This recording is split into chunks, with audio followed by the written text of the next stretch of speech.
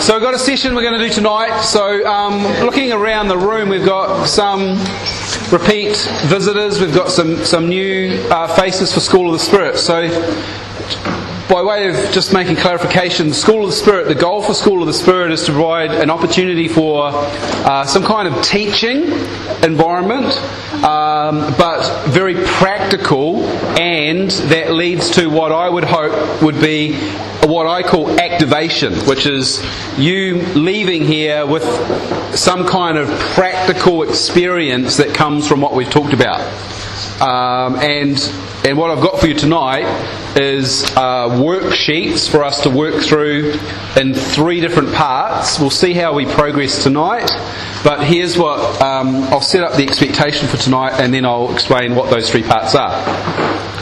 So what I want to do tonight is I want to do a session that I've called The Bible Comes Alive. And what we're going to do is we're going to, first and foremost, just discuss a couple of things around reading the Scriptures. Because obviously reading Scriptures is a good thing to do as a disciple of Jesus Christ. Then how do we get something out of that? You know, often people say to me, well, reading the Bible is so boring, or I just don't connect, or it's hard to do because I've got no motivation. All these sorts of things are very common for people to experience, and I must say even at different seasons of my devotional life, occasionally I'm like, I need some fresh insight. So what I'm going to do tonight, is I'm going to explain a little bit about reading the Bible, and then I'm going to explain some simple steps that you could apply personally, either by yourself or in a group, to dig into what the Bible might be saying to you in this moment. So most of the people looking around here are well mature in their faith and or years. So I'm sure many of you have experienced. You can choose what that means, all right? You just apply that as you need to. But I'm sure that you've experienced that time where you read a verse in the Bible and suddenly you go, oh my goodness, wow, how did I not see that before? You know, that's the Spirit of God working in partnership with the Word of God in order that you would receive what I call a revelation. And a revelation is simply something fresh that God desires to share with you in that moment. What I'm hoping comes out of tonight is that you would find it easier to have those moments of revelation. Alright, and the goal is not just knowledge for the sake of knowledge, because that's actually not helpful. The goal is knowledge for the sake of your connection with God through His Word. Okay, and that happens in different ways for different people. But what I'm hoping out of tonight that you would get out of it is that you would go away going, you know what, I can look at things a little differently, or I've got a couple of tools in my toolbox that I can now have a go at in order that my personal devotional life with the Word of God is enhanced. That's my goal for tonight. So I'm going to pray, and then we've got some handouts for you, and we're going to have a look at them. Let me pray. Almighty God, we commit this time as a time of worship, really, consecrated in order that we would come before you and worship you with our focus.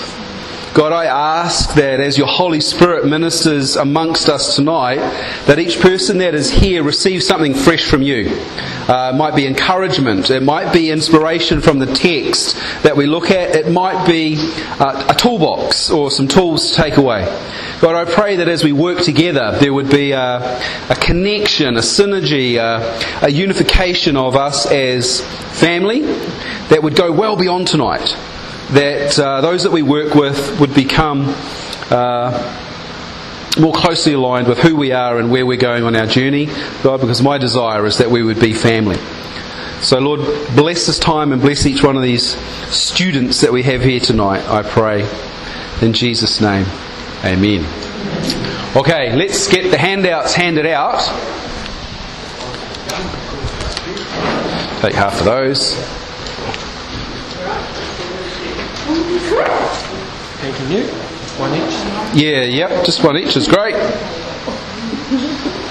If I give those to there, and then we split those, something like that. That might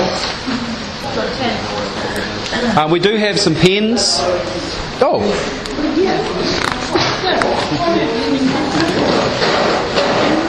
If you need a pen, please wave.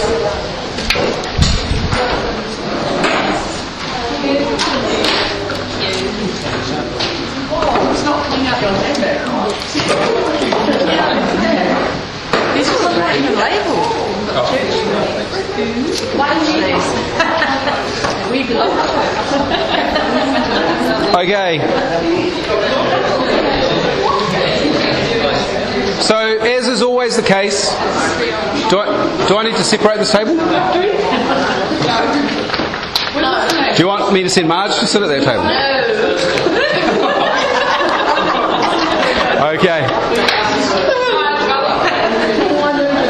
Okay, so, as is the case, these are your notes, write whatever you want on them, fill them in, take them away. What you'll notice is we'll do the front page first. I'm going to talk to that, and you can write down whatever you like. On the second page, you'll notice that there are 3 verses, well, you'll notice on the subsequent pages there are 3 verses we're going to look at, all from Ephesians chapter 1. We're going to look at verse 17 together in a class environment like this. Then what's going to happen is you're going to look at verse 18 in your tables. And we're going to report back at intervals through that process so that we've got shared learning across the room. And I'm guessing by that stage we're going to run out of time. And so verse 19, which is the third one that I've done there, would be your homework. In order that you could apply what you've learned repeatedly in order that you would begin to create what I call a discipline. Okay? So that's the process we're going to follow tonight. As is the case in any moment, if you have a question, please just get my attention and we'll pause and work out if we can deal with that question or not. And contribution is encouraged. So don't be shy to involve yourself in the process. What I wanted to do right at the beginning, at the top of the page, is I just wanted to help by drawing a picture on what is quite commonly understood in how we would look at different translations of the Bible. I had this conversation with a few people this week, and so it's quite timely that we are doing this first page. There are generally 3 different descriptions for the type of Bible that you might choose to read. And you can see those there on the page. There's what's called word for word. So the other thing that you could say is that's a literal translation. So they are looking at the original text in the original language.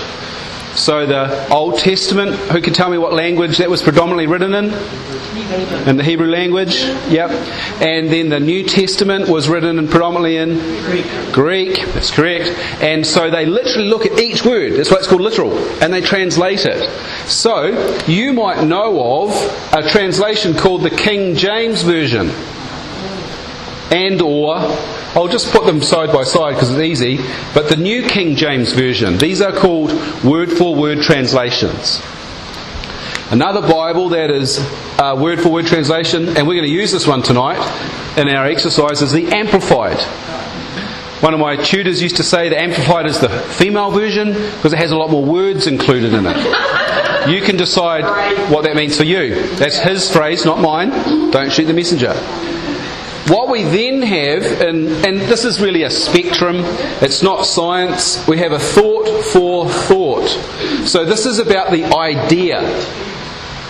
And so the translators, the group of people that are working on this preparation of the text, they're looking at, when you do word for word, sometimes different languages, they do different orders for the way they construct their sentences or the way that they convey a thought. The Hebrew is very much based on pictures and imagery and the emotion of something, whereas the Greek were more linear thinkers.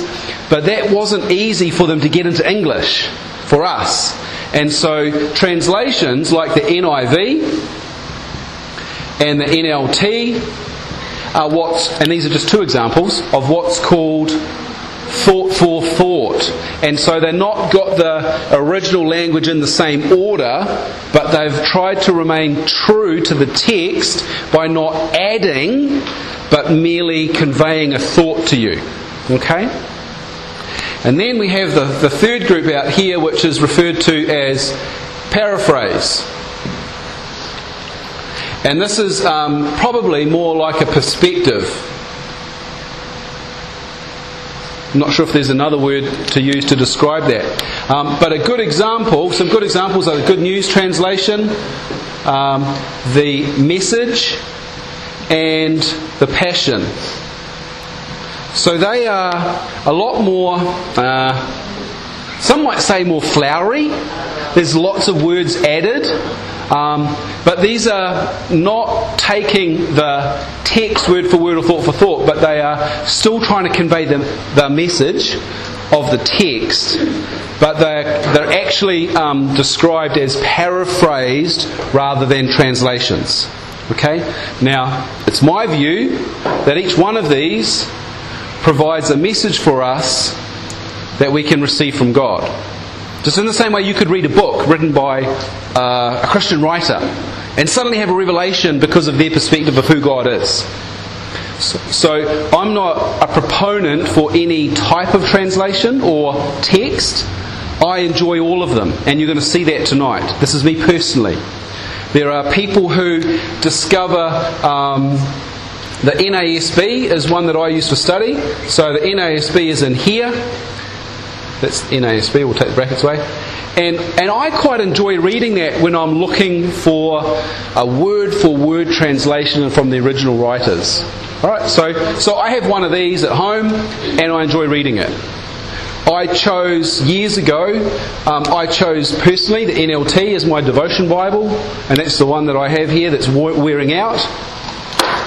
And I really enjoy it. But it's quite similar in this package here with others. Okay? And then I have copies of all of these at home that I've collected over the years that I enjoy reading. Okay? So what I'm trying to convey to you is that there are different translations, and I would encourage you to actually read different translations. You might say, and you can get them these days through the YouVersion app, either on your device or a website. But I'd encourage you not just to read it for a day. I would actually say, if you wanted to, for instance, try the NASB, let's just pick that. I would say, why don't you read that for 30 days? Or you might read the book of Romans. I just read the book of Romans in the Passion as an entire book over a period of time. So what I'm saying is, if you want to try something different, set yourself a target, either a book or a time frame, and just journey through it and see how you go.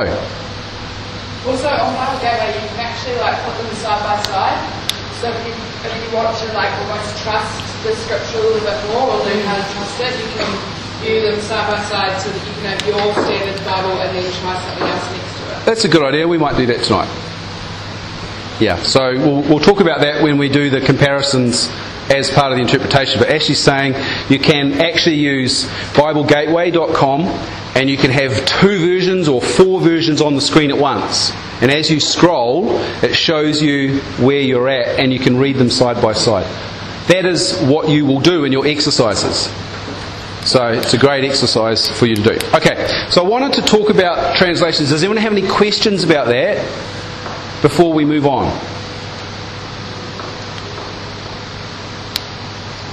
What's your new one? The Passion. Yeah. Yeah. It's similar to style to the Message. You do have to be careful in this area here, because there is some concern that the author has added to the original text, and that's where you've got to be cautioned. So I'm happy to read this, but I'm also comparing it to this, if that makes sense. So what you're saying is you would read one but teach from the other. Yeah.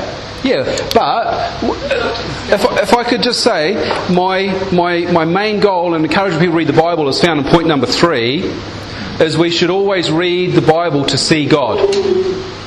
Okay, and I've found that in these translations over here that are paraphrased and they're an individual's perspective, I've still been able to see God in the same way I have through books that I read. And I read a lot of books. Okay? So, if I could say this, my encouragement for reading the Bible and hopefully the Bible coming alive for you is that in doing that, you would see God for who He is. And that's going to be part of our exercise process.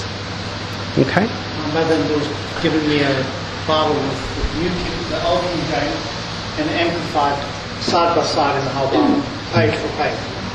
Yeah. And you can see what you mean about the flowery stuff. King James, whole page. Yeah. King James, whole page. There are a lot more words in the Amplified, but Jan, you nodded. You like the Amplified? Love it. Yeah. But yet they're side, and they're only verses on this page and on this page. They completely next to each other. And Yeah. the translation. Yeah. One of the things, if I could, sorry, Jan? The other thing about Amplified is that it extends the word. It extends the word? The Greek and the Hebrew have a whole lot of words to them. Yeah. In the English we say the one. So it extends it. So the Amplified fills in the definition a bit more for you. Yeah, great. I would agree. That's exactly what I'd say. If I could just move through those 5 points on the front page. We've done the first one, the pictures on the whiteboard. The second thing that may or may not be helpful for you is to actually consider, when you're reading, who is writing this and why they're writing it. I just said to you that I read the book of Romans in the last week or so, and what I did is I made sure that I paused, just because I felt like it, to read an introduction to Romans from a reference book. And again, you can find these on the internet. I know that Paul wrote the book of Romans, and I know because it's Romans that he wrote it to the Romans. But why did he write that? And so you go looking for it and you understand that he was trying to convey the grace of the message of Jesus in a way where they would understand that God had always had a plan, that what was the promise to the Jews would become a promise extended to all, and that at the end God would bring the Jews back into reconciliation with Himself. And so when you understand that, you start to see why he's pointing to the faith of Abraham and then drawing in the connection to Jesus, and then understanding that we live in the life of the Spirit, and then from that we live as a body of Jesus Christ. You know, there's connection to that, and you can see it's almost like a teaching that you could embrace when you read the whole book instead of just grabbing some verses out of a chapter. Right, so you're kind of getting the overall perspective of the book. You know, if you go to the book of Daniel, a very, very complicated book in the Old Testament, very prophetic, and a lot of it, well, sort of the end of it relating to end times, you can get yourself really, really messed up if you're just looking for encouragement. But you've got to know that. I'm not saying don't read Daniel, I'm saying don't read it for encouragement. But it's really good to read Daniel. Alright, so understand the author, the audience, and what the purpose of the book is. I've already covered point number 3. The point being there is read for relationship, not just revelation. And I say this often, in your devotional time, whether it's daily, weekly or monthly, you should have devotional time. And the idea is that as you read, don't always try and learn something. Sometimes it's just a way to hang out with God. And you might read 3 or 4 Psalms, and then you might read... I've got a friend he reads the proverb that relates to the day of the month. So today he would have read Proverbs 21. You know, and he's doing that, but he's doing it just to hang out with God. Because the Word of God is God Himself in written form to us. So what I'm trying to do is take the pressure off you. Even though we're going to study tonight, don't always think every time you read you have to learn something. Just treat it as a hanging out with God time. Okay? Point number 4, regular commitment and genuine desire will lead to a greater understanding. If at first it seems dry, keep going. If next you find it's hard work, keep going. Discipline will grow, and over time you will get this new maturity in receiving through the Word of God. It is kind of like weight loss or exercise. You just have to grind it out. But the good fruit comes from it. Alright? Please don't Pick up your Bible tomorrow for the first time in a month and expect to get blinding flashes of light in your bedroom or lounge and an angel visiting and you suddenly seeing the original text in a new light. It's just not going to work like that. But, sorry. You'll want your money back, okay. But what I can say is if you are willing to become faithful and diligent in spending time with God and His Word, I can promise you, money back guarantee promise that He's going to turn up. It might be next week, it might be next month. But when I started this as a discipline, because Nick Klinkerberg preached on it for so long, I suddenly thought I should listen to the guy. And I sat in our family room at 6 every morning, and for the first month it was hard work. And then I started to see things. And it flowed from there. Okay, so I'm just promising you, hard work pays off. And finally, when your mind is quiet, you will hear the Holy Spirit. One of the dangers in reading the Bible on your tablet is notifications turn up. Or if you have your phone next to you when you read your Bible, it's easy to get distracted. A quiet time needs to be quiet. And part of your sacrifice in making this an act of worship might be to turn off notifications or put your device in a different room. But I think it's that consecration. Okay? You can choose what God's saying to you in that moment. May He reveal Himself to you. Okay, let's turn the page. What I want to do is I want to work through Ephesians chapter 1, verse 17, and just a single verse. And for the purpose of the exercise, I've taken the liberty of breaking it up into bite-sized pieces. Now, you can do it word by word if you want. You can do it sentence by sentence, or you can do what happens here, and you can do each thought at a time. Pastor Ray Pickett from Hamilton, he recently, or quite a few years ago now when I was there, he taught on how he studies the Bible, and he does it different ways. He says, some days I'll look at each word.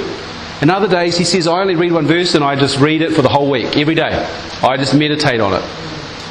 And so I'm not saying there's only one way to do this. For the purpose of tonight, what I've chosen to do is to put it into these bite-sized pieces, and then we're going to fill in the columns as we go. And this is just me trying to give you, not the formula, but some different ways that you can feed off the text and hopefully the Bible comes alive. So what we'll do is we'll fill in this table for Ephesians chapter 1, and I've got the answers on my page. I've got my thoughts on the page. So I'll share them with you and we'll discuss them, and then what's going to happen is we'll have a 5-minute refreshment break, stretch our legs, refresh a cup of tea, and then in your groups you're actually going to do verse 18 together, and we'll do it in small pieces and report back. So let's look. Everyone okay? Everyone got a pen? Everyone ready to go? I pray. First box. Interestingly, the Amplified Bible says, Paul writes, I always pray. So it's just a slight difference. The other thing that I would say is really important in beginning of verse 17 is you've got to also think about verse 16 to see why he's doing what he's doing. So why is he praying?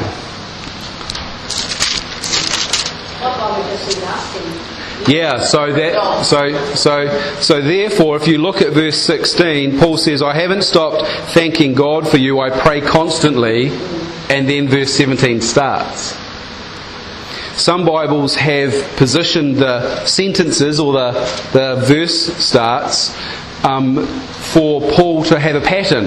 Verse 17 starts, I pray. Verse 18 starts, I pray. Verse 19 starts, I pray. And I say in a different part, look for patterns in the Bible. Because patterns are often clues that God's trying to emphasize something. So I pray, I pray, I pray. It's why I chose these 3 verses. So with regards to your boxes, if you put in other translations, you might write that the Amplified says, I always pray. If you have a translation, Zelda, what translation are you? So what translation is this, what you've written? This is, on the left-hand side is the NLT. So you could write that at the top. Good question. Great question. NIV. You've got NIV? Is that what it says? Is that what it says Yeah. for verse 17? Yeah. Wow. What have you got in your book? No, 17 what- starts with that. What translation is it? New King James. New King James. That's the God. Yeah, so if your verse starts at halfway in a sentence, that's why I say look at the previous one to get context. But even going back to the To previous 16 one, it changed doesn't the mention that context payment completely. starts in 15. I went back to see. Yeah. So this is not a science. As I joked, these are the answers. This is not true, because you can interpret it however you will process it. If I could give for you what the original language is word for word, the original language is this: thoughts directed toward God. That's what the original word means. Paul is saying, I'm having thoughts about you directed towards God.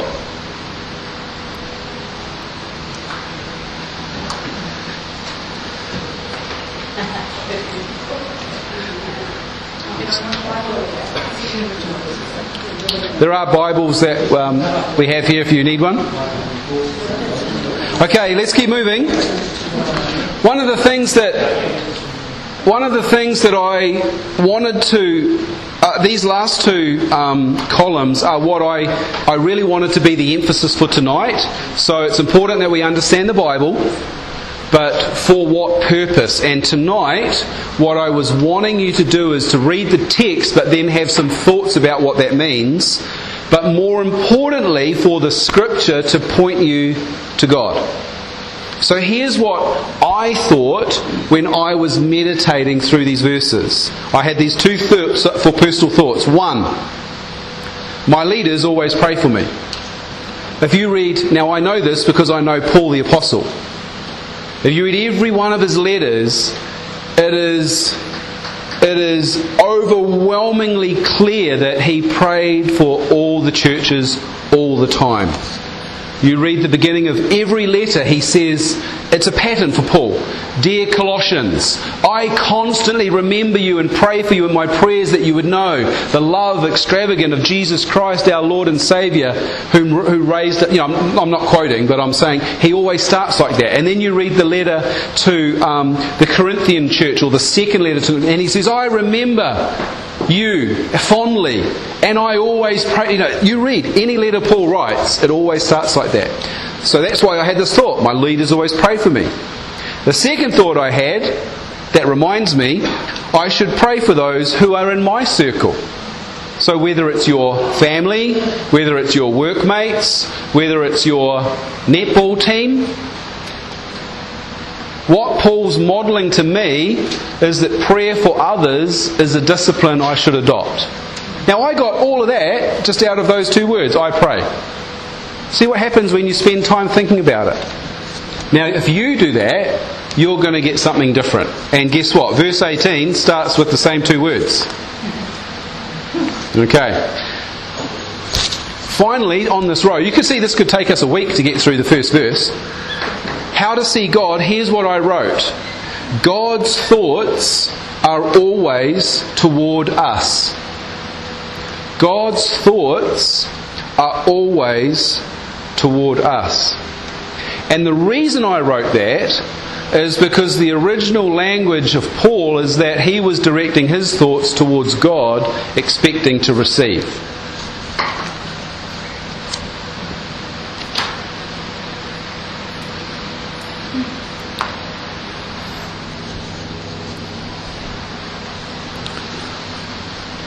Let's do the second line. I'm going to move relatively quickly because there are 10 lines in the first verse. Okay? But don't be shy to ask for clarification or to ask questions. Second line, asking God. Let me tell you, I didn't put a thing in the first box because the other translations were all about the same. There was no difference. There was nothing obvious for me to think about, whether it was word-for-word translation, thought-for-thought, or paraphrase. Paul was praying and he was asking God, so I didn't fill it in. Second box, original language, there was nothing notable in that I would need to interpret. So I also left it blank. But here's what I wrote in my third box, under personal thoughts. Our prayers are received by God. Paul says, I'm praying for you and I'm asking God. Well, it's nice to know that our prayers are received by God. And when I reflected on that, how should I see God?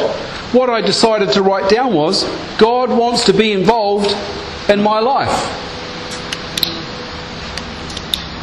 And you know what? There's going to be a day in your journey where it's going to encourage you to know that God wants to be involved in your life. Because you don't feel like that every single day.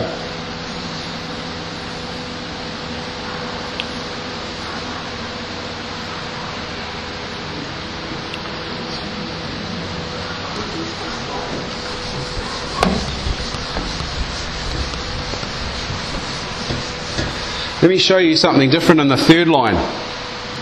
The third line says that Paul is asking God, and then says that God is the glorious Father.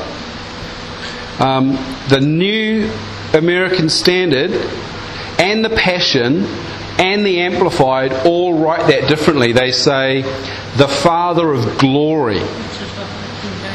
And the King James, Louise says the King James says that, Father of glory.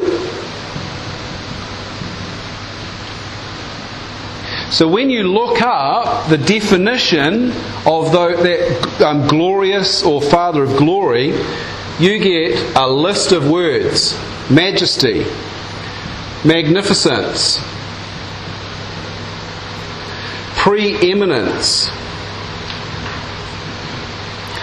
absolute perfection as it relates or talks about the deity being God. So what I'm showing you here is that when Paul writes about God, Paul has this bursting out of personal understanding that God is full of majesty, magnificence, preeminence, and is absolutely perfect as God.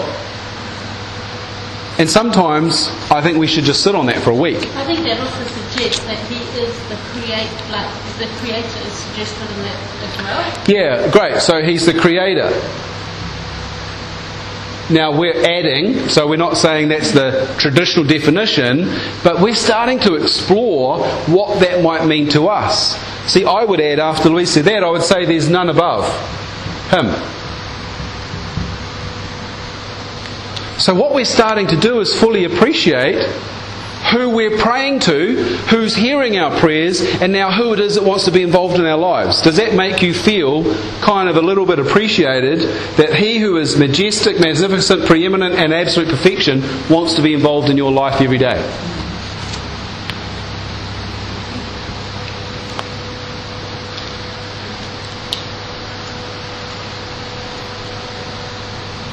It's not in the text, eh?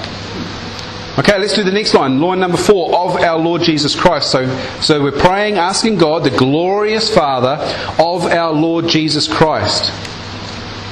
Can we just skip 3 boxes? No? Oh, sorry. Personal thoughts. Good observation. The personal thoughts. Here's what I wrote. I put God is beyond comprehension. God is magnificent. And then how to see God. There is only one way to look at God, and that is with awe and wonder and praise. When you understand He's magnificent, majestic, preeminent, absolutely perfective, He's the creator of all things, and there's none above Him. There is only one suitable response for us, and that is a posture of praise, adoration and worship. But this might explain why we would do that.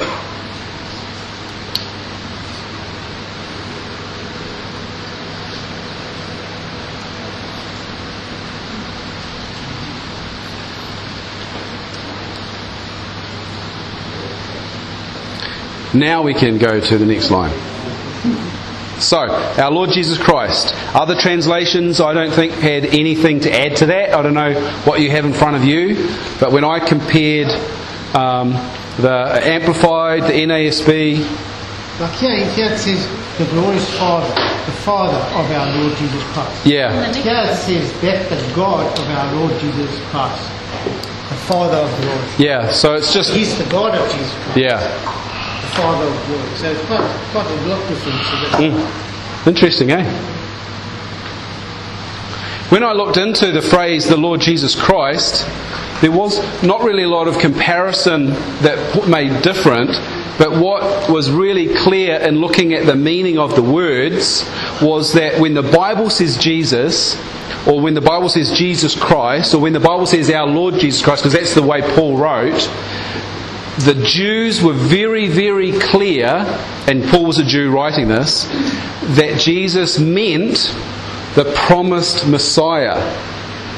And that's a really key revelation for us to have inside.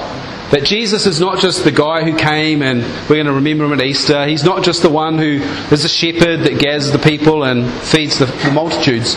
The Jews had this absolute revelation that Jesus was the Messiah, the promised Saviour that God had been promising for all time, all of mankind. So what was the original language for that? So it's really just an unpacking of the word, what Christ means. So they use Messiah? promised Messiah. So it has. This is the wide meaning. No, So, I'm saying, in the original language, was the word Messiah used? no. Okay, that's what I was... Yeah. So they would call him Jesus Christ because that's his name.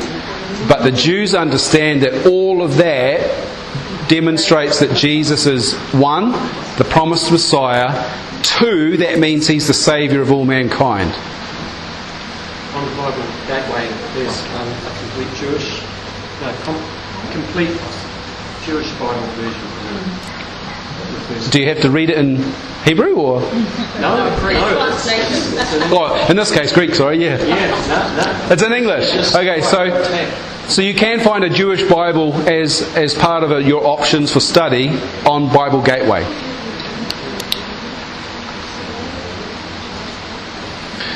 Okay, let's keep moving because this can get deeper and deeper and deeper. So the final line on the first page, to give you, the Amplified says, may grant you, and the Passion says, impart to you. I-M-P-A-R-T, impart to you.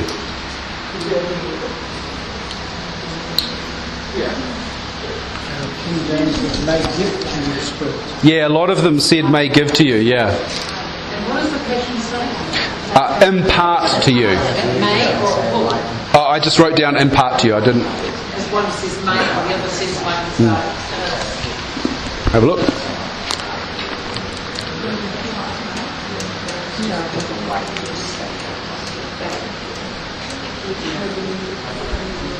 Would impart to you. I pray that Father of Glory, Lord Jesus Christ, would impart to you. Yeah.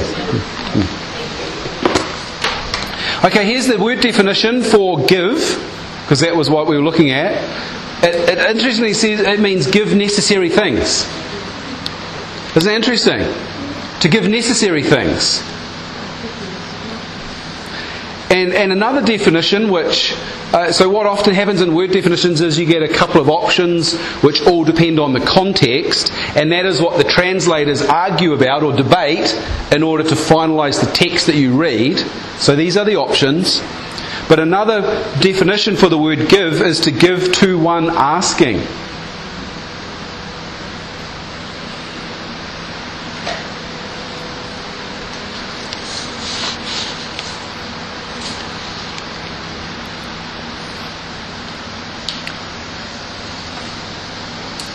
So if I was going to personalise that, what is my personal thought?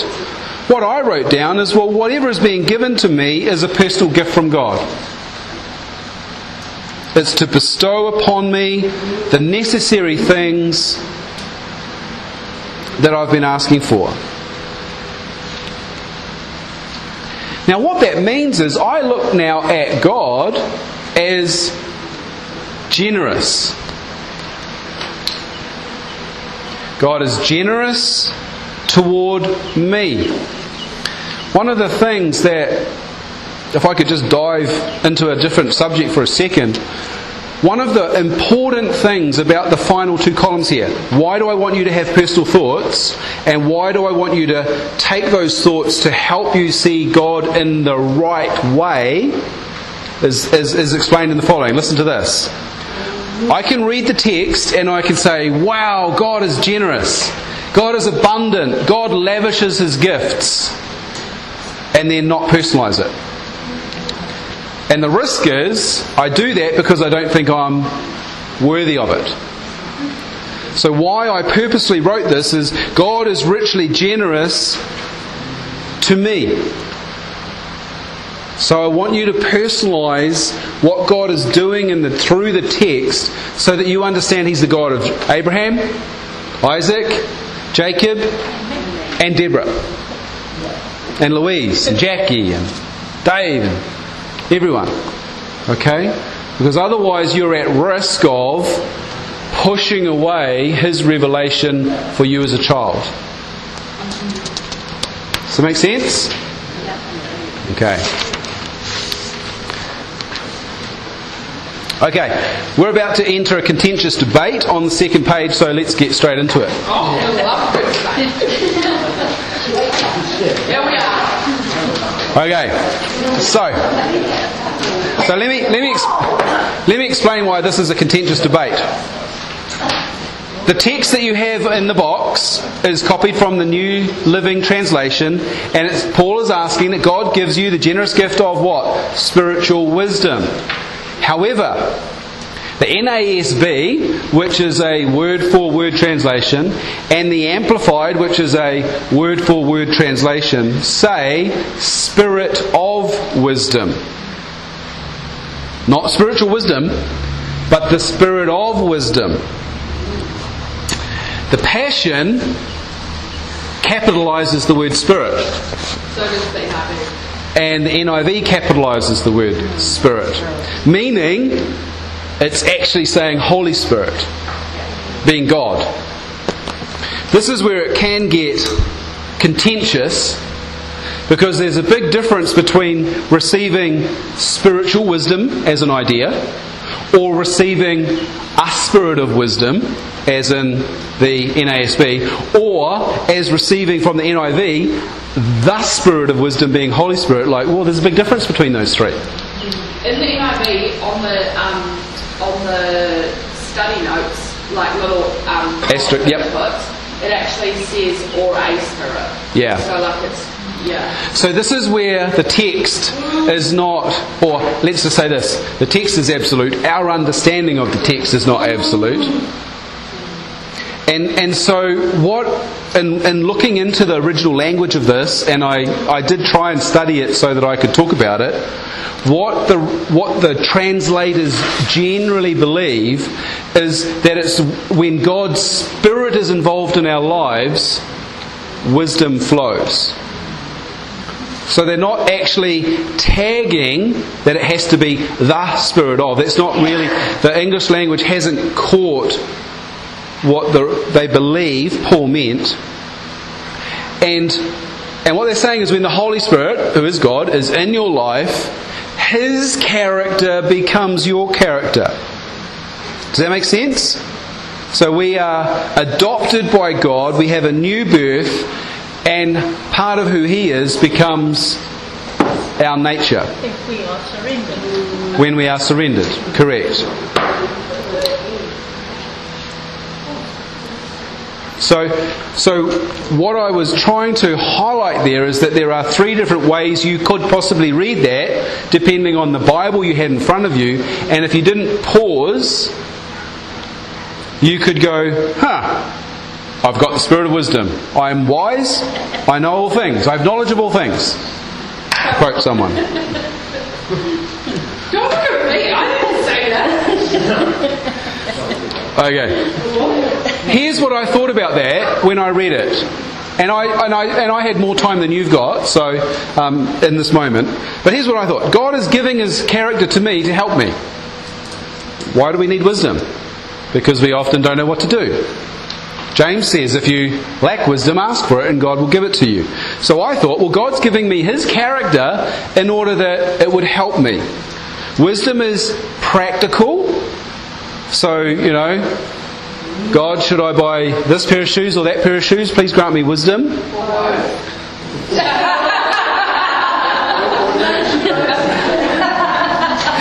However, if I could add to that, wisdom, catch this, wisdom refers to the divine nature of God. That's the key, and it's not about shoes. It's about how to live as His representation.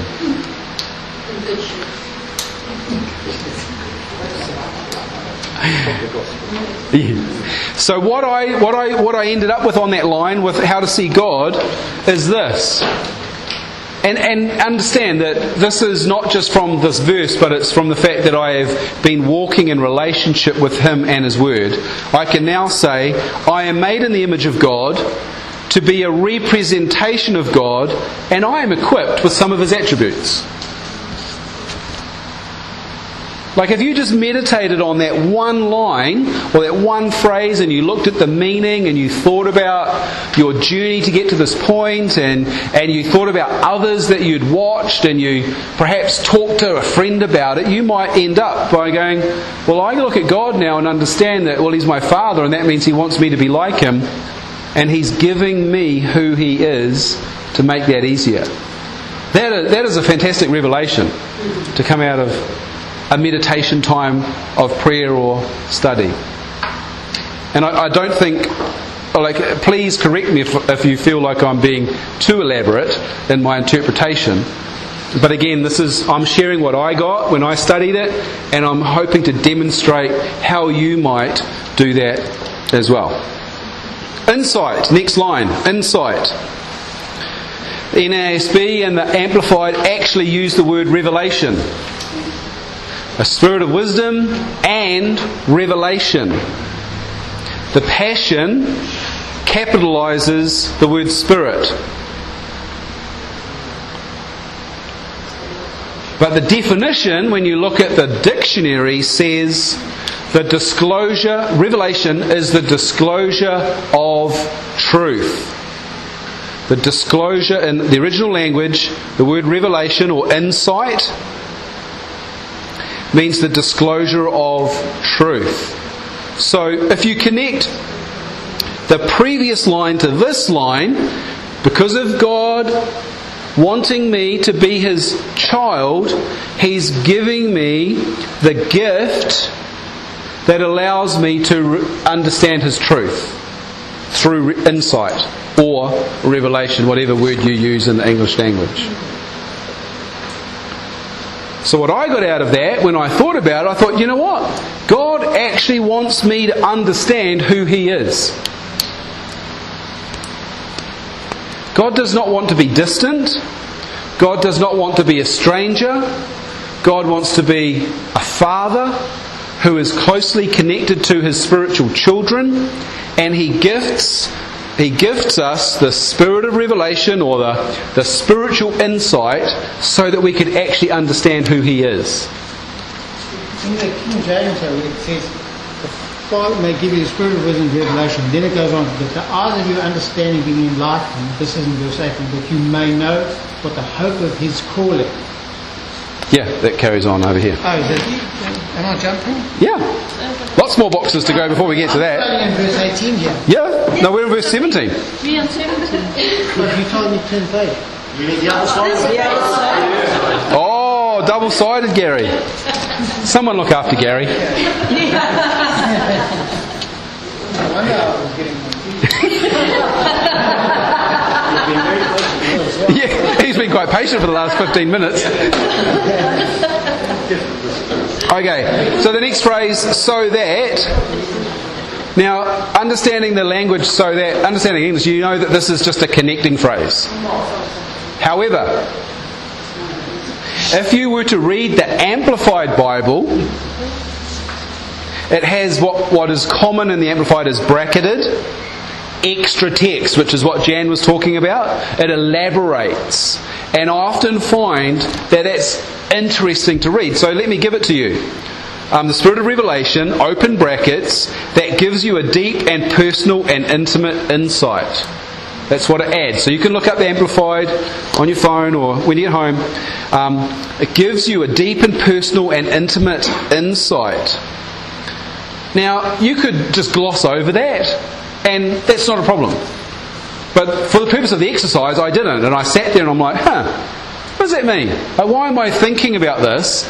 And what it says to me is there's a process, a journey that has an outcome.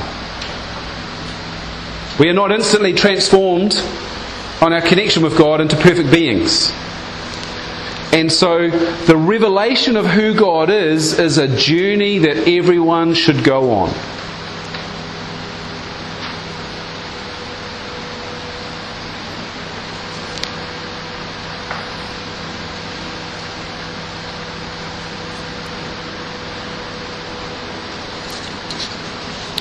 So the journey that Paul wants us to go on is the next line, so that you might grow.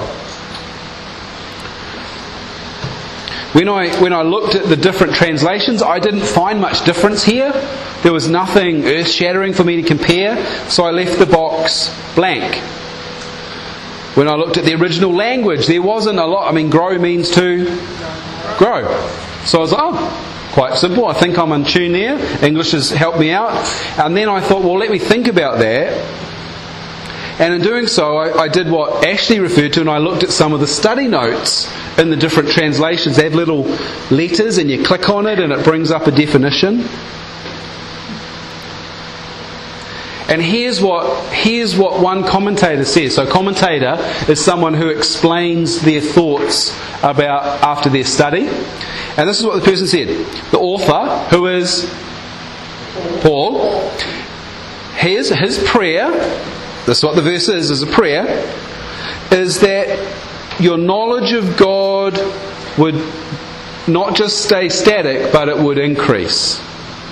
So this is this idea that we would certainly believe, and I think generally with the DNA of our church, is that Paul wanted, because he believed it's what God wanted, he wanted us to grow as disciples, to mature, and this is why I'm so grateful to have you guys in this room with us as a part of our church, because we've got people who want to grow, to be mature in their understanding of God and life. So Paul has got this intentional prayer that we would recognise we don't just, like I often say in church, a little bit cheeky, but we don't just get the bus ticket to heaven and say, well, I'm done, I'm saved. It's not like that. We get on this journey of maturity with Him, and that was what Paul's writing was about.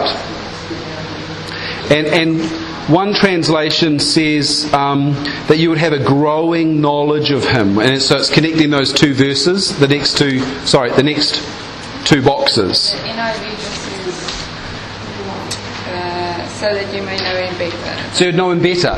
Yeah, so that implies progress though, doesn't it? So Zelda says, the NIV says, so that you'd know Him better. And that's the NIV. And so the thing is there, well, that's a progressing relationship. And, as you would understand with friends or family or acquaintances, the more time you spend with them, the better you get to know them. Okay, let's do the last two boxes. And then we've reached halfway. So you might grow in your knowledge. The reason I broke it up this way is because if you look at the next box, the NASB and the Amplified, both of which are word-for-word translations, say true knowledge. True knowledge. So not just in your knowledge, but in true knowledge. And the definition, next box along, means precise or correct knowledge. So I'm going to connect a few dots here. But before I do that, let me just go back to other translations. The NET, the New English Translation, says growing knowledge, which I think, Zelda, that's what I know you said better. So growing knowledge was the NET version. But here's my thought. If the word definition is that we would have a true knowledge of God, that's Paul's prayer, then you think that's logically. If there is he desires you to have a true knowledge, there's got to be a possibility that you'd have an untrue knowledge. So there's a caution. Don't be deceived. And you've heard me say this in church and in different contexts, but let us not run our lives on what I call little t truth, which is something that's true to us, but let's run our lives on capital T truth, which is based on what the Bible says. And your relationship with God is defined by your view of God, which might not always be true. So Paul's prayer for you, Paul's prayer for me, Paul's prayer for all believers is that they would grow in true or precise or correct knowledge of who God is. And it's specifically relating to divine things. So it's not about mathematics or science. It's not about history. It's true, accurate, precise knowledge of divine things, of the nature of God.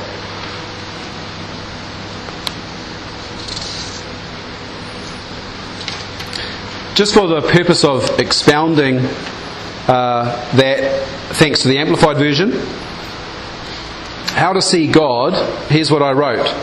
The Amplified Bible says, and it adds, so you can copy it off the screen, the Amplified says in brackets, "For we know the Father through the Son." And what I loved about that little addition was it was a reminder that Jesus said to us in John 14, "I am the way, I am the truth and the life, but I am the only way. No one comes to the Father except through Jesus." And it's just a great reminder that if we want true knowledge, we come to the Father through Jesus Christ, our Lord and Saviour.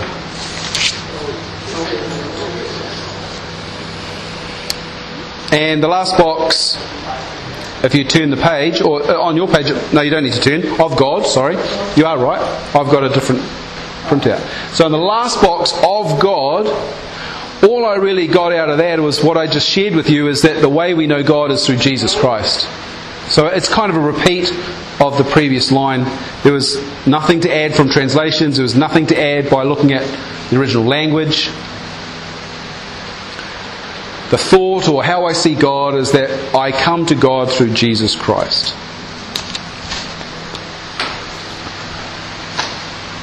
Anyone feel like they just ran a marathon? That's good. Okay, stand up, stretch, wiggle your bits, grab a cup of tea if you need it. And then what we're going to do is we're going to do verse 18 in our tables.